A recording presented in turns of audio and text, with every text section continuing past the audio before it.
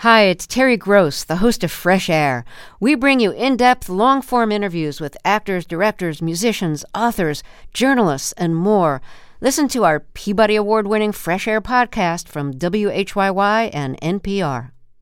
In the NOCO is supported by Blue Federal Credit Union, with locations from Denver to Cheyenne, helping members tap into the power of community. More information at bluefcu.com.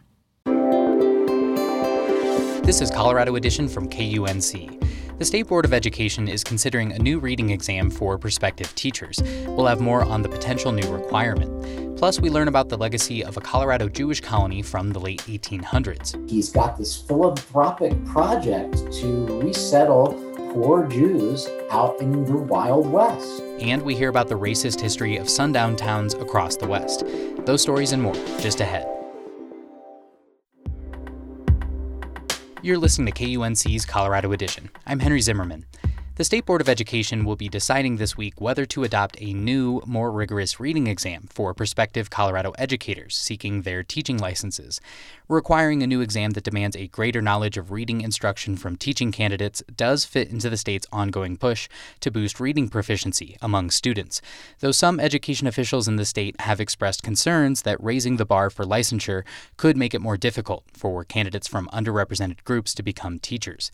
Ann Shimke is a reporter with Chalkbeat, Colorado. She's been following the lead up to this decision, which the Board of Education will make Wednesday, and she's with us now. Hi, Ann. Thanks for having me. Before we dive into the exam that the board is looking at, can you explain to us how the teaching license process works and how tests like this fit into the overall process? New teachers, or teacher candidates, I should say, before they can become classroom teachers in public school classrooms in Colorado, they have to get their teaching licenses. And in order to do that, they have to pass one or more tests that are determined by the state. So this new test that's being considered is one of those tests, and they have to achieve a passing score, which the state also sets. What can you tell us about the test? This is teaching elementary school reading test. Currently, their elementary teaching candidates, as well as special education teaching candidates, do take a reading subtest. It's shorter. It's not as in-depth as this new 5205 test. And so the 5205 is really going to be more specific and adhere to state standards on how to teach reading. And so what will happen if the board approves the new exam on Wednesday? When would the requirement take effect? So there's going to be about a year grace period. So candidates will be allowed to take the 5025 and earn their licenses, or they can take the old set of tests and still meet state requirements. It'll be about a year before the Praxis 5205 is the only option. And if the board decides not to adopt it, I assume they just keep the existing reading instruction exam? That's exactly right. And so the new test, if it's adopted, that would apply to elementary education teaching candidates, early childhood education teaching candidates, and special education candidates. Currently, early childhood candidates do not have to take a test on reading. The other two majors do have to take that reading subtest that I mentioned earlier. Some officials in education have expressed concern about the potential new requirement in this particular test. What are their concerns? So there's a couple concerns. I would say one of the biggest is that there are disparities already in pass rates by race in teacher licensure exams. So for example, the Educational Testing Service, which is the company that puts out the Praxis series of tests, they have already done their own research and found that pass rates by first-time Black test takers are significantly lower than for white test takers. Colorado's tried for years to diversify the teacher workforce, and some officials are concerned that this is going to basically make the process even more difficult by adding a new test, a more rigorous test, when there's disparities already. And I understand there's also concerns that it could raise the price of taking these tests, right? That's exactly right. So teacher candidates are going to pay between $126 and $146 more to take this new test. And so university officials that I talked to said, that the existing price is already a barrier for some of our students, and they even put off getting their teaching licenses because of that cost. So adding an additional financial burden is a concern for them. Well, let's go back to the board. In your reporting on all of this, you write that there was a presentation last month to them on the potential test change, and that, at least at the time, some of the board members who saw the presentation expressed support for the switch. How do you think that some of these concerns will impact that decision? I would expect that they will approve this change. However, I think the issue of diversifying the teacher workforce is still an issue. There is a bill that was passed by the legislature this spring to create a work group to look at some of the barriers that keep teachers of color from going into the teaching profession. So I think this new test won't necessarily change that conversation, but it's just one more factor that they're going to have to consider as they go through those discussions. In theory, the board can switch to another test down the line, right? Yes, that's true. So the State Board of Education can adopt tests, and it can also take away tests or change what's required. And that's exactly what's happening now, and it can certainly happen again.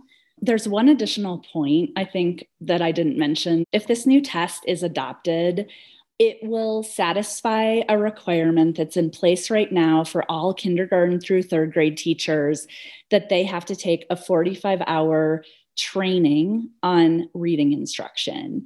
So by taking this new Praxis 5205, new teachers will enter the field already having satisfied this requirement. All right. Ann Shimke is a senior reporter at Chalkbeat, Colorado. You can find a link to her reporting on all of this at our website, kunc.org. Ann, thanks for joining us. Thanks for having me.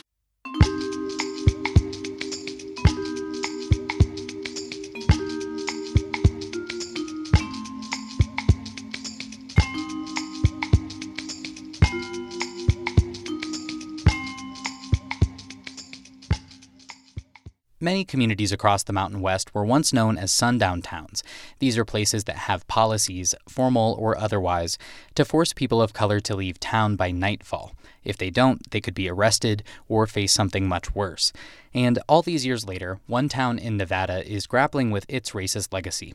Paul Boger has more for KUNC.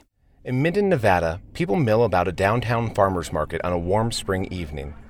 The town of 3,000 is nestled against the eastern Sierra Nevada, and the sun is starting to dip behind the mountains. And at 6 p.m. every day, right on cue, there's this sound.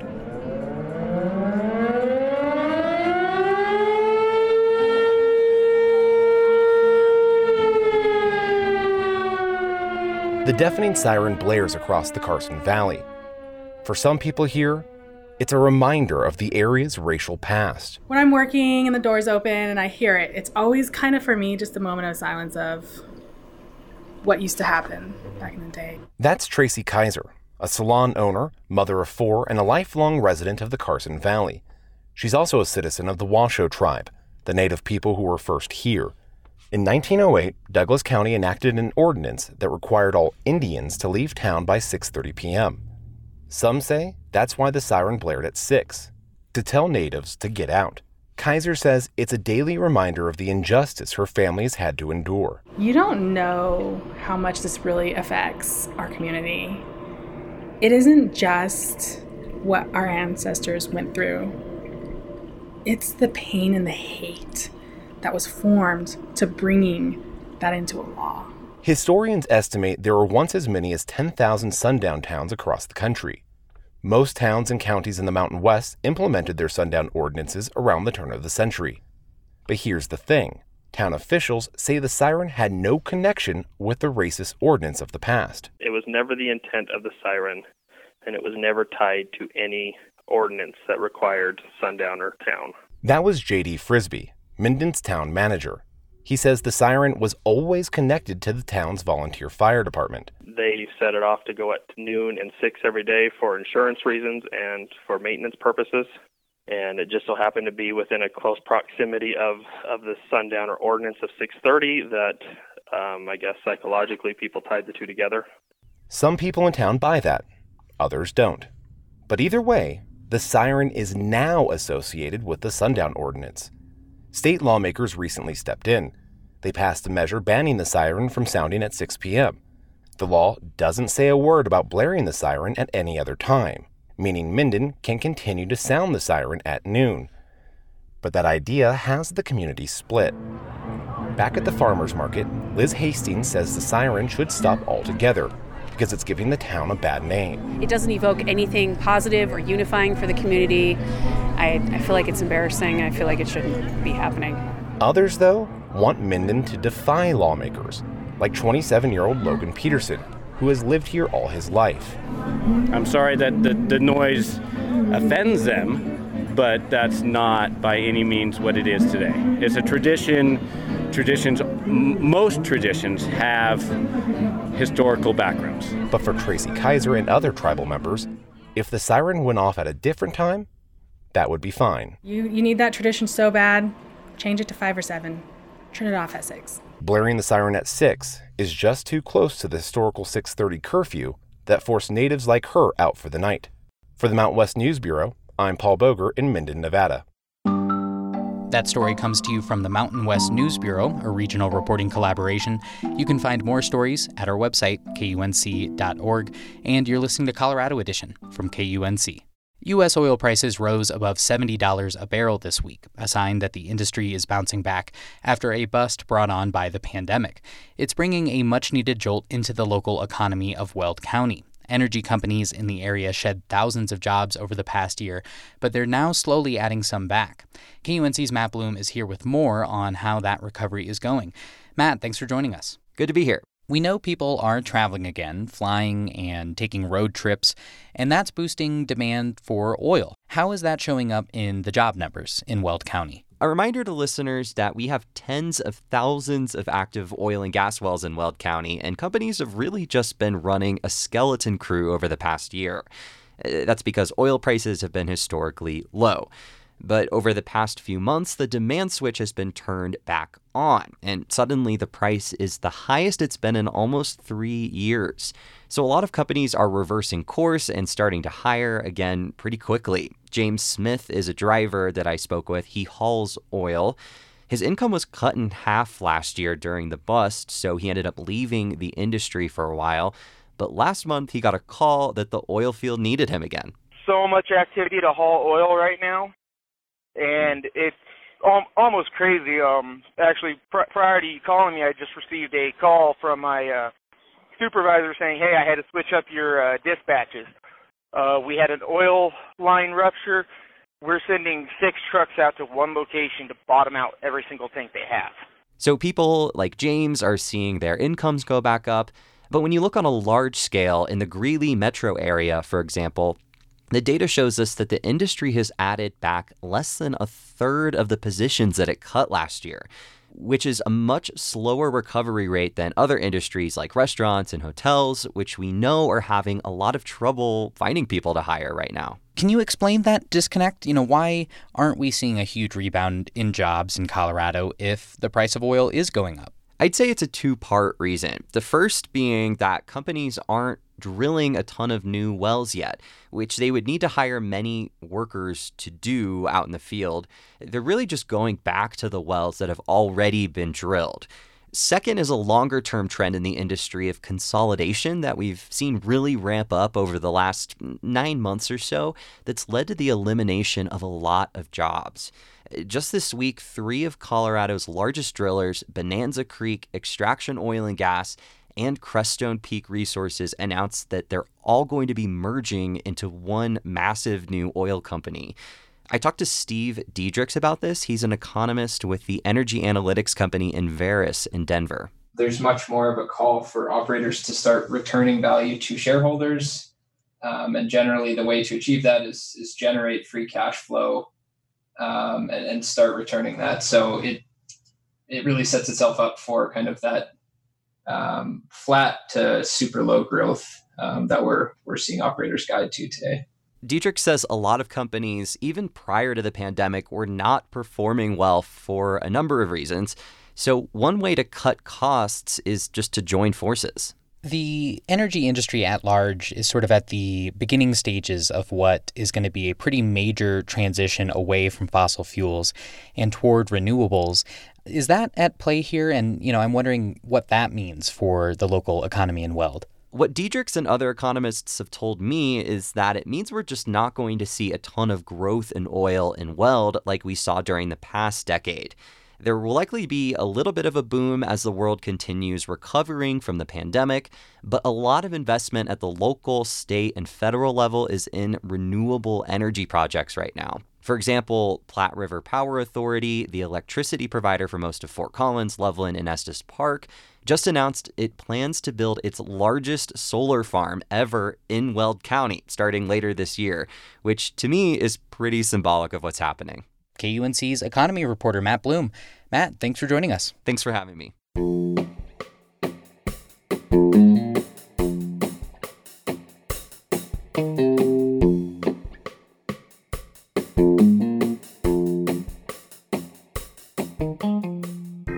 About 25 miles southeast of Salida lies the small, unincorporated town of Cotopaxi. Although the town is a bit small and sleepy today, back in the 1800s it served as a land of opportunity to a group of Jewish immigrants fleeing oppression in Eastern Europe. KUNC's Alana Schreiber dives into the legacy of Cotopaxi and discovers why details of the story are still being debated today. Cotopaxi, Colorado, spanning 183 acres with a population of about 47, this small community in the upper Arkansas River Valley has a general store, a gas station, and not much else. But nearly 140 years ago, Cotopaxi wasn't a rest stop, but a destination for 63 Russian Jewish immigrants seeking a new life in the Wild West. In 1882, following the assassination of the Tsar, and Jews were widely blamed for this, encouraging kind of revolutionary anti-Tsarist sentiment in Russia, there were a lot of anti-Semitic attacks called pogroms. Adam Rovner is an associate professor of English at the University of Denver. He's researched and written about the Cotopaxi colony. And so, given this kind of repression and violence, Jews start immigrating to the United States in massive numbers. In about 1880, there were only about 250,000 Jews in the United States. Dr. Jean Abrams is also a University of Denver professor. She helped to make a film about Cotopaxi a few years back. The Hebrew Immigrant Aid Society was trying to relieve some of the congestion in the big urban centers by sending people across the country. But in order to get across the country, these Jewish immigrants needed a sponsor.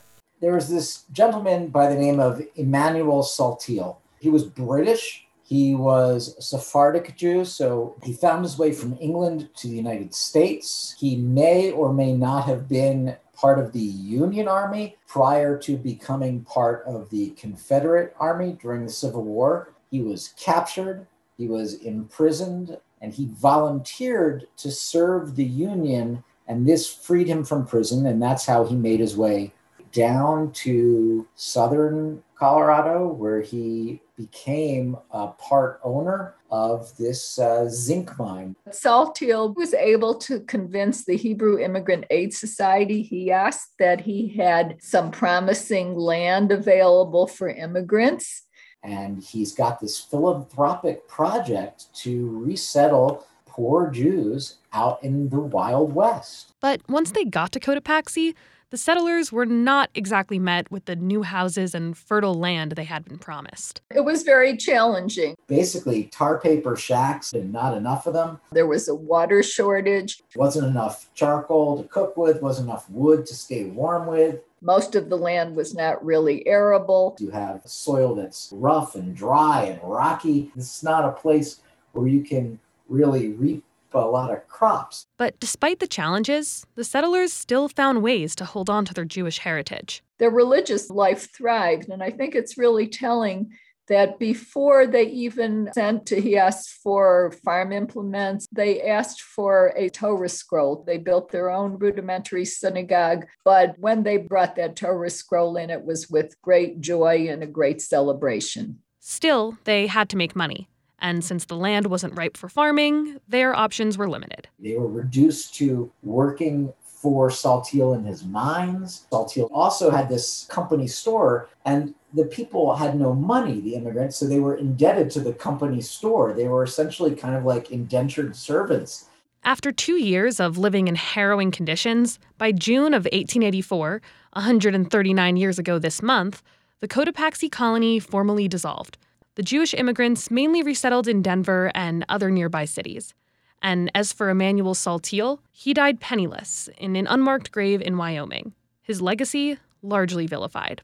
I believe that he had a sincere desire to help out these miserable people, his Jewish brethren. But on the other hand, he was probably misguided at the very least. If he wasn't an out criminal, he was certainly a little bit of a con. The story of Saltillo has kind of got a second life because of a distant relative of his, Miles Saltillo. You can call me Miles. Miles is good. Miles Saltillo.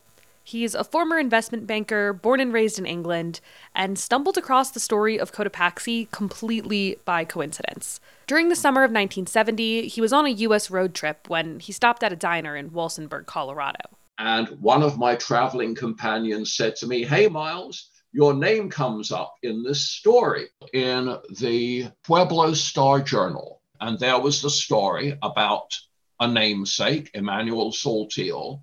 The road trip came to an end. I went back to Great Britain and I asked in my family, how is this bloke related to me? In fact, the bloke was related to him, although very distantly. After some genealogical research, Miles discovered that the branches of their family tree separated in the 1700s. But when Miles returned to Colorado in the 90s to help with a film on Cotopaxi, he was bothered by his ancestors' depiction. That was a pretty uncomfortable experience for me. I mean, not only was it the Colorado winter, which is not a lot of fun, but I was drawn into the company of people who just basically regarded Emmanuel Saltillo as a bad hat. And I didn't have any real basis to challenge it. And I also felt, as I say, that there were holes in the story. It's not that Miles believed Emmanuel was some kind of hero, but he did think there wasn't enough evidence to decisively condemn him. So he confronted this Wild West problem with a Wild West solution. Oh, the bounties. That's right, bounties. Bounties for historical documents. For example, people spoke of a petition against Saltillo. Now, Saltillo himself refers to this petition, a false defaming petition, he says. I'd like to see that petition. I'd like to see what these guys were complaining about. But despite putting up bounties in 2015 for a total of $25,000, no one came forward. Nobody's got in touch with me. Nobody at all. And I think if there was something that might have been there, it should have happened by now. On the other hand, it's a few years later. Let's try again. Hey, gang, the bounties are there. As long as these documents are missing and the bounties are out, Saltillo's legacy is bound to be contested. But regardless, there is one thing that pretty much everyone can agree upon. The Cotopaxi colony was so much more than a farming failure. So I like to look at Cotopaxi ultimately as a success story. They were certainly challenged in Cotopaxi in terms of the physical circumstances and the harsh winters. But what it did do was help really hone their leadership skills and their survival skills. So most of them did indeed stay in Colorado, and many of them went on to become successful leaders. In fact, out of the 63 original settlers, only 2 left the state. Former colonist Ed Grimes helped establish Congregation Zerah Abraham in Denver, which still exists today. Ira and Simon Quiet, whose father Philip survived Cotopaxi, became influential lawyers and political figures. And you might recognize the name Itzig Shames, whose descendants went on to found Shames Makovsky, one of the premier real estate developers in the state. Denver was founded in 1864 on the back of a gold rush. The Jewish community was here from the beginning of that city. There's probably not a city in the United States that from its founding had such an impact made by Jewish Americans and Jewish immigrant Americans. But a lot of people don't realize that because Colorado is not perceived as being a center for Jewish history. But it really is. And when it comes to acknowledging the true significance of the colony, Even Miles agrees. There was a period when it was a bit of a stone in my shoe. I felt, poor old Emmanuel, he wasn't getting a fair crack of the whip. If there's something I could do to help the poor old chap out, I'd like to do that. But I absolutely don't want to take away from the heroism of the colonists on that plateau. That's the pioneering story, and it's a great story. And what their descendants have made of their lives is what one hopes for out of the American dream. But if you happen to have one of the Cotopaxi historical documents, you know who to call, because you might just collect a bounty. That was KUNC's Alana Schreiber.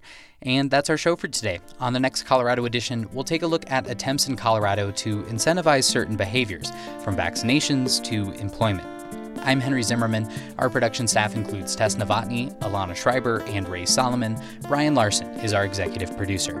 Thanks for listening. This is Colorado Edition from KUNC.